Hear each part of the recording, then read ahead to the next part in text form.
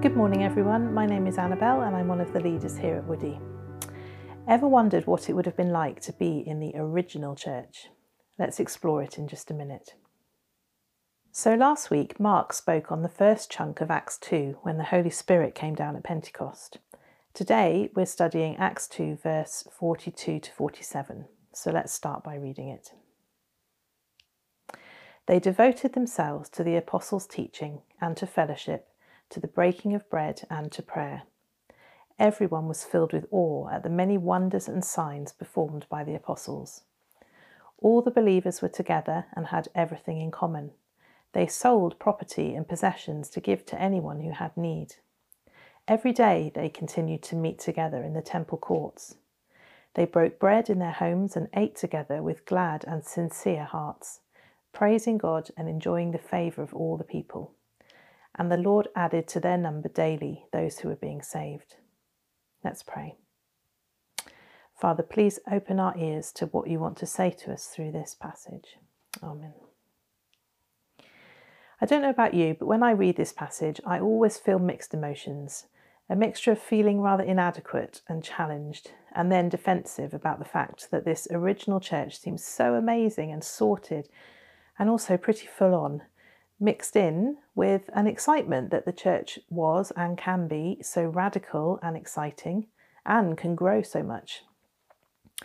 Reading around this passage, it seems a lot of people feel that way. Not many churches today look exactly like this one. Many are very far from it. So it made me ask the question, should churches today even look like this? Is it realistic? After some thought, personally, I would say yes and no. No, in the sense that they had the apostles still with them, the very people who had hung out with Jesus, and I think it's understandable that that would add a different level to things. But yes, in that the apostles were now operating by the same Holy Spirit that lives in us. Jesus was no longer bodily with them, just as he is not bodily with us, but he lives on in us by his wonderful Spirit, and that had just arrived for them. Another sense that I would say that what we see here is unique is that it is the baby church. They have literally just grown from 12 plus Jesus' family and some extra women to 3,000 in one day. This is the very beginning of the church. And as such, you could argue it is pure and innocent and even a little naive. In later chapters of Acts and later books of the Bible, we see deacons needing to be brought in as people weren't getting served properly. We see Paul introducing the structure of elders and writing letters to churches where they were really messing things up. We see arguments about false teaching and the need for worship guidelines.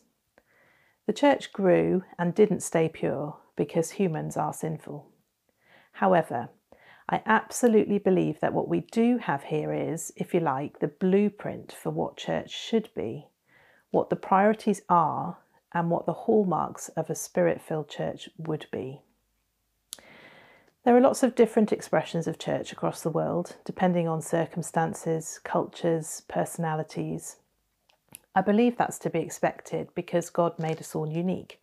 It's not his style to give a one-size-fits-all template. However, at the same time, we all share the same spirit, and therefore we should expect some commonality across churches. So let's look at what these fundamentals are that give commonality and that reflect the Lord's character and work. So verse 42, they devoted themselves to various things, holy ordinances, if you like. Devoted here means they continued steadfastly. This is no fad or flash in the pan. They devoted themselves in the same way that Jesus has devoted himself to us. We stand under his grace, and when we read this passage, we need only to look at ourselves. There is no place for judging others. Jesus devoted himself to each one of us and died for each one of us, and we stand before him alone in our devotion. The things they devoted themselves to then, that they continued steadfastly in, are then listed, and there's no reason to think that they are linear in a particular order, but rather that they did all of them at once. Firstly, they devoted themselves to the apostles' teaching. They were learners. Most of them were brand new to Jesus, but there's always more to learn, even for those of us who might not be brand new to Jesus. The apostles would have been teaching the gospel. The teaching would have had a Jesus focus. I mean, after all, the rest of the New Testament with the church stuff wasn't written yet. The new people who had just joined the church had responded to Peter's preaching. Teaching and preaching Jesus and the gospel with reference to the Old Testament was what had led to this incredible growth in the first place, and they weren't going to stop learning yet. They also devoted themselves to fellowship, which I'll come back to in a minute when we look at verse 46. Thirdly, they devoted themselves to the breaking of the bread. This phrase is also used in verse 46, but here in verse 42 it is the breaking, whereas in 46 the is dropped. Most commentators seem to think, therefore, that verse 42 is referring to communion and verse 46 is referring to eating ordinary meals together. We can't be sure, but as it's grouped here with other spiritual disciplines, I believe this bit is talking about communion. Lastly, they devoted themselves to prayer, and in the Greek this has a the in front of it, implying it is talking about public temple prayers. In other words, they were praying together, akin to our church prayer meetings. No doubt they were also using the Lord's Prayer as Jesus had taught the apostles, and I'm sure they prayed privately as well, but the emphasis here seems to be on corporate prayer. Verse 43 goes on then to say that everyone was filled with awe and fear, and many wonders and miraculous signs were done by the apostles. It's easy to overlook this little nugget in amongst all of what could become a tick list of responsibilities in our heads. But at the end of the day, they had just all received the Holy Spirit for the very first time. God was with them. Aslan was on the move and powerful things were happening. I believe this is the key verse for them and for us. Without the Spirit moving, how would anyone ever have the energy or the love to do all the other stuff that's going on here? There's a whole theological discussion here around whether the apostles were special and whether the signs and wonders can still be done today. Well, signs and wonders do still happen today, but not as much as we would like. I think what we take from this is that we must never stop asking, seeking, thirsting, and making space for the Holy Spirit to do signs and wonders among us. And we must do that from a place of fear and awe. Verse 44 then says all the believers were together. Stu mentioned a couple of weeks ago about the disciples gathering together, and that word not just meaning physically, but in unity. My understanding is that the Greek word here is a different one and literally means in the same place. It speaks of frequent meetings, which is reiterated in verse 46. Every day they continued to meet together in the temple courts. They were Jews after all and had not left Judaism behind at this point. When they met together in the temple courts, it's easy to imagine the equivalent being us meeting in our church building. But actually, the temple courts were full of Jews who didn't yet know Jesus. And as they met together publicly, they were actually witnessing to these Jews who didn't know Jesus. A closer equivalent for us might be if we all met every day in public spaces in Cardiff, the cafes, pubs, parks, town centre. Something to think about. It goes on to say that they had everything in common, but I'm not going to speak on that aspect this week, as it comes up again in a few weeks and I will cover it then. Now, back to fellowship. There is a lot of evidence of fellowship happening here, meeting together every day and breaking bread in their homes. This time it's talking about ordinary meals. Food is a big deal in the church. It's an important part of life together, both sharing meals and taking communion, and we spent a month in the autumn looking at this. The fellowship they were devoted to is koinonia in Greek, and it includes not just socialising, but sharing and participation. Life groups are a good example of koinonia, also prayer triplets. One quote I read said, "Their fellowship together was not occasional or careless, but deliberate, intentional and real. They were doing life together." Fellowship doesn't just happen, you must devote yourselves to it. You need to be consistent to build church family relationships. It can't happen if you're not consistently present. When I was preparing, I read a sermon on this passage from a church in America, and I wanted to share a little bit of what the pastor, Jonathan Romig, said about Koinonia Fellowship. It's quite a long bit, but I think it's worth it. He said, "We are already doing fellowship when we gather for worship, or when we play games or eat a meal, when we do a Bible study or go on a hike or join a community group or visit each other in hospital. It's all fellowship. But if we're honest, we might also admit that when we do, it can be a bit planned, a bit orchestrated.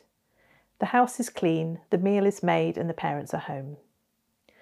Fellowship is more like welcoming a church friend in to experience life with you, even though there's laundry piles on the floor, dishes in the sink, the baby is crying, and the kids won't do their homework. Fellowship is when your parent dies or you're sick and a church friend comes over to take care of you.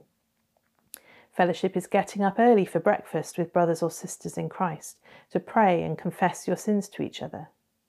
Fellowship is seeing each other on the good days and the bad, day in and day out, which is probably more like how our family and children see us than our church family. There's a deeper component to this. The root of the Greek word for fellowship, koinonia, is koinos, which means common or profane, impure. Although there is something rich and meaningful and loving about church fellowship, it can also become something almost profane and impure.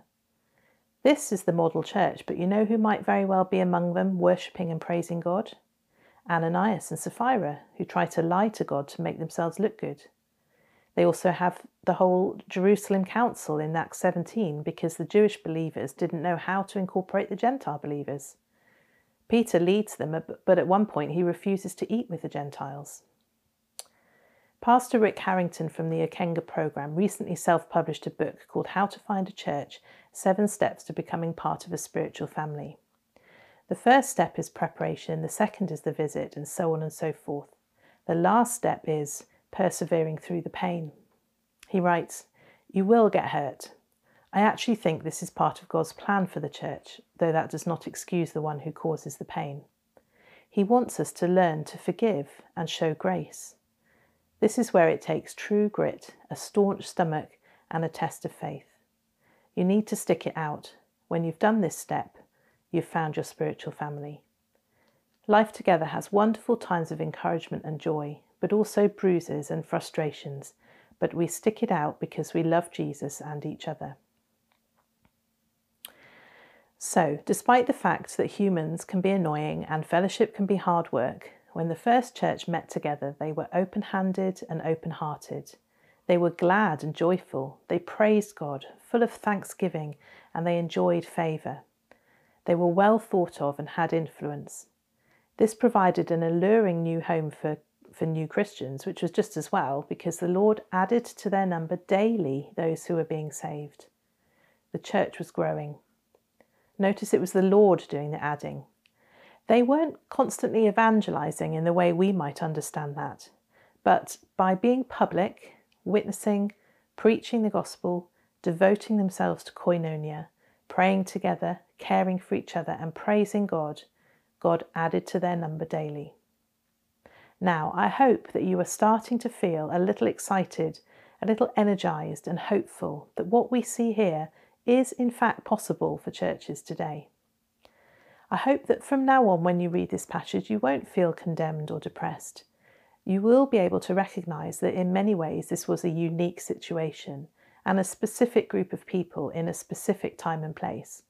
But we would be fools not to place importance on the priorities and patterns that we see here in the original church. In fact, I absolutely believe that the principles we see here are already embedded in Woody. Have we got it all sorted? Far from it. For example, we absolutely desire way more experience of the Spirit than we're having now, and we desire to see a lot more growth than we're seeing now. But I think we have a lot of the fundamental principles in place. For example, we preach and teach the Word of God every single week. Even when COVID hit, we found a way and invested in being able to make teaching available to everyone in the church and to those outside it who might be searching. We meet together publicly every week when COVID allows, and on Zoom if we can't because of COVID. And one of our priorities in Woody is life groups, which is where koinonia can really happen. We celebrate communion every month, and we feast together once a month at Big Woody.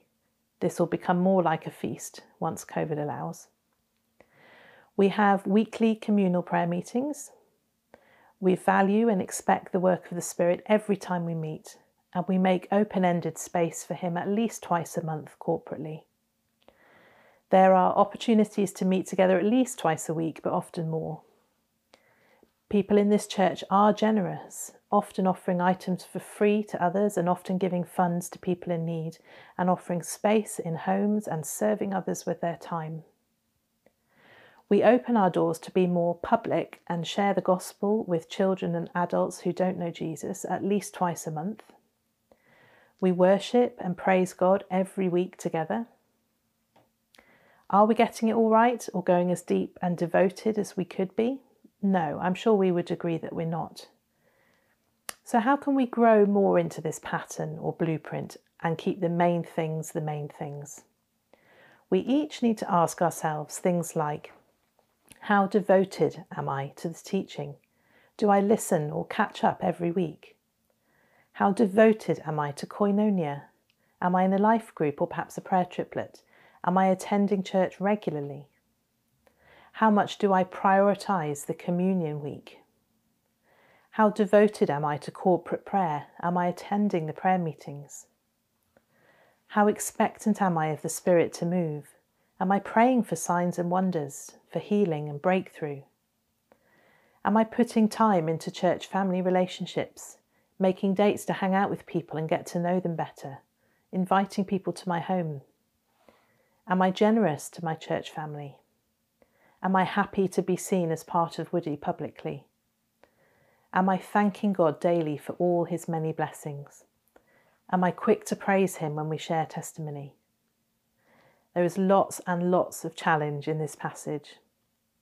And above all, we need to be filled with the Spirit. It is he that brings the life and the gladness. So how do we walk more in the Spirit? Well, it helps if we're getting teaching, praying, taking communion and meeting with other Christians. So this becomes a bit of a chicken and egg situation. If we wait until we feel great and on fire for God in order to do some of the above stuff, we may never get there. We come back round to the beginning of the passage. As we devote ourselves to Jesus and to the church, we can trust that God will bring growth, gladness, and good stuff. Let's pray. Lord God, there is lots to challenge us here, but ultimately we need your Spirit, Lord. We pray for more of your Holy Spirit among us, that we would be refreshed and overflowing, and that as we stand in awe and wonder of you, that you would grow in us some of the things that we see here in the original church, some of your patterns. Amen. Thanks for listening. I hope you have a great week, and join us next week for more on Acts.